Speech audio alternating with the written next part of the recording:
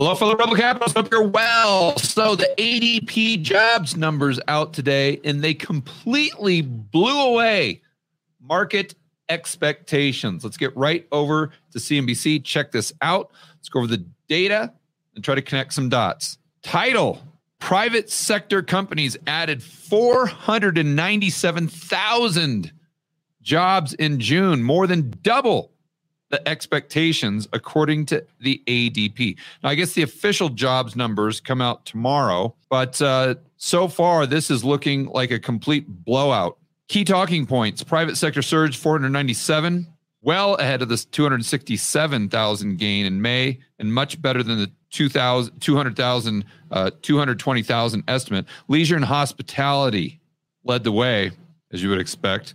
232,000 new hires, followed by construction and trade, transportation, utilities at 90,000.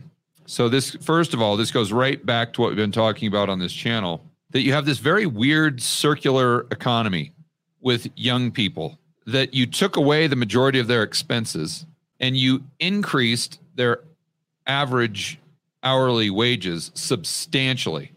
So they're not really impacted by inflation like the rest of us, because a lot of them don't have a car payment. They don't have insurance payment. They don't pay for their own food because they live in their mom's basement. And I'm not saying that disparagingly. It is what it is, right? And they don't have a house payment. They don't have a mortgage payment. They don't have a rent payment. So if their wages go up, that's just gravy. That's more disposable income. Where when other people's wages go up, if their expenses go up at a higher rate, then they have less disposable income. So what do they do with that disposable income? They go out and do what young people do. They go to bars, restaurants, they travel. Therefore, those entities that are receiving all those dollars, the disposable income coming from the young people, put out more and more jobs. Well, who are they hiring? Those young people that are giving them the disposable income in the first place. So you see how it's all kind of incestuous. So what happens if the disposable income goes away from the young people, then the entities that are benefiting from that additional disposable income, they stop hiring. And if they stop hiring, then those young people have fewer jobs, less disposable income. And then it's this feedback loop where it gets worse and worse and worse. The less disposable income, the fewer jobs, the less disposable income. So then the question becomes, okay, well, what could negatively impact that disposable income? Student loans having to be repaid. I think that is something we really need to pay attention to. Let's keep going. Next key talking point: unexpected jump in payrolls comes despite more than a year's worth of Federal Reserve interest rate increases. So this is another thing that I wanted to talk about. I just discussed this with Patrick briefly on the last live stream. The Fed continues to stick to the Phillips curve. And the Phillips curve, most of you know this from watching my videos, or you just know this from Econ 101 or whatever, is this idea that there's a direct relationship, a causal relationship between the unemployment rate and inflation, consumer prices. So if the unemployment rate is low, then that means the price pressure is going to increase, and vice versa. If the unemployment rate goes up, then consumer prices come down. So the Fed sits there and say, well, oh my gosh, how do we got a unemployment rate, 3.5%. historic low going back to the 1960s. We've got to do something about that, or we can never bring down inflation. But wait a minute. Let's think about this for a minute. We know that the unemployment rate has been going like this for the last, let's say, year, or even more than that. I mean, obviously, since the cerveza sickness, but it's been coming down over the last year. Okay, great. So what has inflation been doing over the last, call it, 6 months? In fact, let's do this. Let's go to a chart, and I'm going to have to pull that up, but it's going to be worth our time. We're going to go to month over month CPI, and hopefully we can go right to the BLS and pull this. Actually, we can just go to trading economics. That's good enough. So if we go back to July of 2022, so basically a year, like we said, the unemployment rate has been doing this to the point where we're now at multi-decade lows. Therefore, if the Phillips curve was correct, you should see inflation skyrocket because, of course, there's this inverse relationship. But we have seen the exact opposite. We have seen the unemployment rate go lower. But what has happened to month-over-month inflation? we've gone from 1.2%. I don't know if you guys can see that, but that would be June, all the way down to where we were last month at 0.1. How is this possible? If the Phillips curve is a thing, if it has predictive powers, then what are we doing here? It was completely debunked in the 1970s, but even now, it's still being debunked. Like I said, we should expect inflation to go higher when the unemployment rate goes lower, but we've seen the complete opposite. We've seen disinflation. So why is the Fed still thinking, oh my gosh, I've got to raise interest rates. I've got to raise interest rates. We got to get inflation lower. We got to get inflation lower. And the only way to do that is unemployment rate higher. Are they not just looking at this? Like, this is common sense. It's called Google, Jerome Powell. It's really, really simple. You don't need 900 PhDs for it. I'm just some schmuck on YouTube, never taken an econ class, never taken a finance class, almost flunked out of high school. Yet in 30 seconds, I can just pull this up and do some just basic analysis and say, yeah, that Phillips curve thing, it isn't very accurate at all.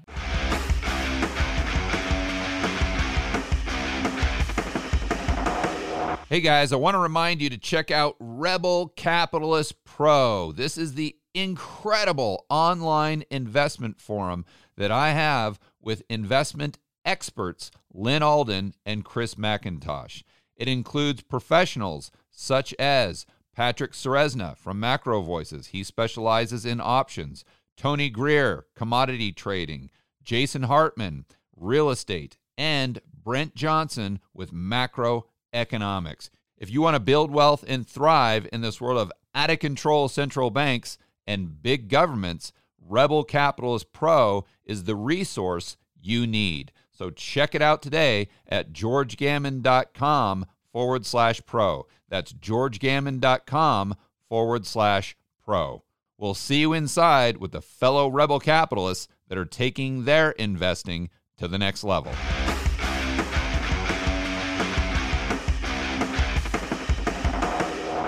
All right, let's get back to the article. U.S. labor market showed no signs of letting up in June.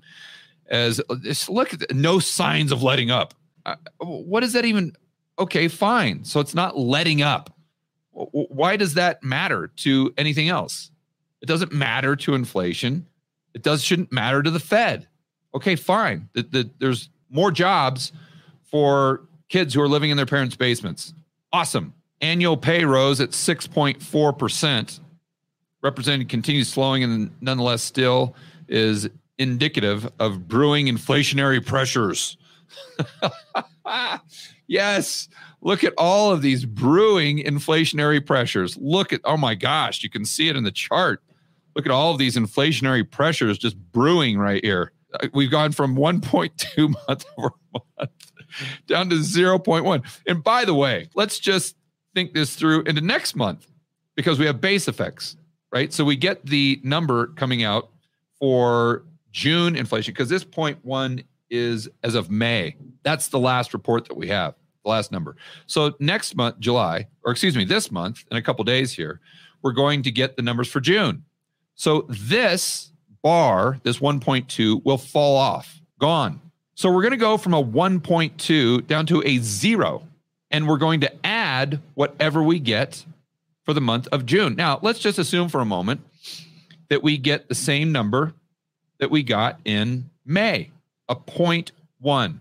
So now, and if you think about why inflation went up in the first place, basically stimmy checks and supply chain disruptions, did we get like way more stimmy checks in the last month? No, same. So why would we expect anything really out of the ordinary? So let's just assume it's another 0.1. So we lose a 1.2 and we gain a 0.1, which would be a decrease of 1.1. So just roughly, it's there's a very high probability that when the new numbers come out here in a week or a couple weeks for June, that the headline CPI will go from 4% down to near 3%, maybe even under 3%.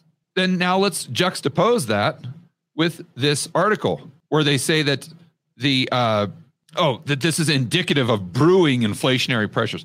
Where are these brewing inflationary pressures if the headline CPI is at 3%? Like, what are you even talking about? This doesn't make sense.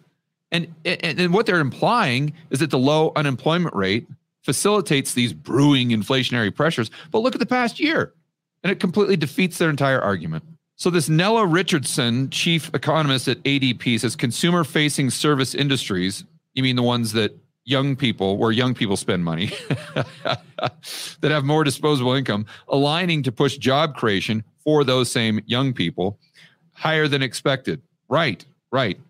But what we're doing here is we've got I forgot what they call it, but you've got a point, a stress point that is consolidated. And therefore, if that one stress point flips, then it's like a Jenga puzzle. The whole thing falls down. I think it's called a singular point of failure Josh, does that sound right to you? Yeah, I think it does. Okay. Look that up for me real quick. I'm just curious. Okay. Let's keep going here. But wage growth continues to ebb in these same industries, and hiring likely cresting after late cycle surge. And one of the things that Patrick pointed out very well in that last live stream is that every single time you go into a recession, unemployment is almost always at a cycle low for sure. And then it doesn't really change until you're neck deep in the recession. Other industries seeing solid gains, including education, health services, natural resources, mining, and others. Manufacturing, oh great, lost 42,000 jobs. Well, that's good. So much for the onshoring deal. I'm always very skeptical of that quote unquote onshoring kind of narrative. It'd be nice, but in practice, it's actually very difficult to do. And so manufacturing, financial activities, these saw declines. Great. So we've got the low-paying jobs skyrocket, the high-paying jobs decline, and the middle-paying jobs kind of right in the middle. Well, right in the middle of the job numbers, let's say. Yeah, and here we go. Companies with fewer than 50 employees were responsible for most of the job growth, as you would expect, because it's all bars and restaurants. Firms with more than 500 employees lost 8,000 jobs, while mid-size. So again, let's think this through. Which companies are going to be more cognizant of macro conditions? The ones with under 50 employees or the ones with over 500, right? So let's think about the type of businesses that are over 500. These are the businesses that are selling things, right? Obviously services, but they're also selling stuff. Where most of not all obviously, but most of the businesses that are under 50 employees are pretty much selling one of two things, alcohol or food. And I understand that that's not all by any stretch, but that's, I would say, the majority of them. So these companies that are selling alcohol and food, are they cognizant of the bullwhip effect? Do they understand the inversion of the yield curve? Do they know, are they privy to these ideas, these concepts? Maybe some of them are, but most of them aren't. They're not that sophisticated when it comes to finance or macro or economics. So they just think that this increase in demand is just going to be there forever and ever and ever. So higher. Where so in their world, that boots on the ground intel is telling them that the economy is on fire. But every other business that might be more sophisticated, their boots on the ground intel is telling them that the economy is going into the toilet. And those are the ones that are laying people off. So my point here, and I know I'm overgeneralizing just so we kind of get our head around this, but the point is if the yield curve is correct, which I think it is, there's going to be kind of an aha moment for these employers that are selling alcohol and food or travel. And it's going to happen very, very quickly, where they just wake up one morning and demand has just completely fallen off a cliff. And then they can no longer hire. They actually have to start firing. And once they start firing, that impacts the disposable income of the people that are going there in the first place, that have had a double whammy of negative disposable income, because now not only does their revenue decrease, but also their expenses increase in the form of those student loan payments. So we've got to watch this very, very carefully, but this is exactly what you would expect going into a recession. It should not be a surprise to anyone unless you're someone in the mainstream media that doesn't know any better, or maybe you work at the Fed. And what I told Patrick is what I'd like to leave you guys with. You've got to make a decision here because you're getting conflicting data. And to put it in its simplest terms, you've got two options. Either you're going to believe the unemployment numbers or you're going to believe the yield curve. Just pick one that you think is correct. If you think it's the unemployment rate, if you think you do your homework, your research, and you determine that that usually predicts what's going to happen in the future, that that's a leading indicator, then go ahead and place your bets on the current unemployment rate.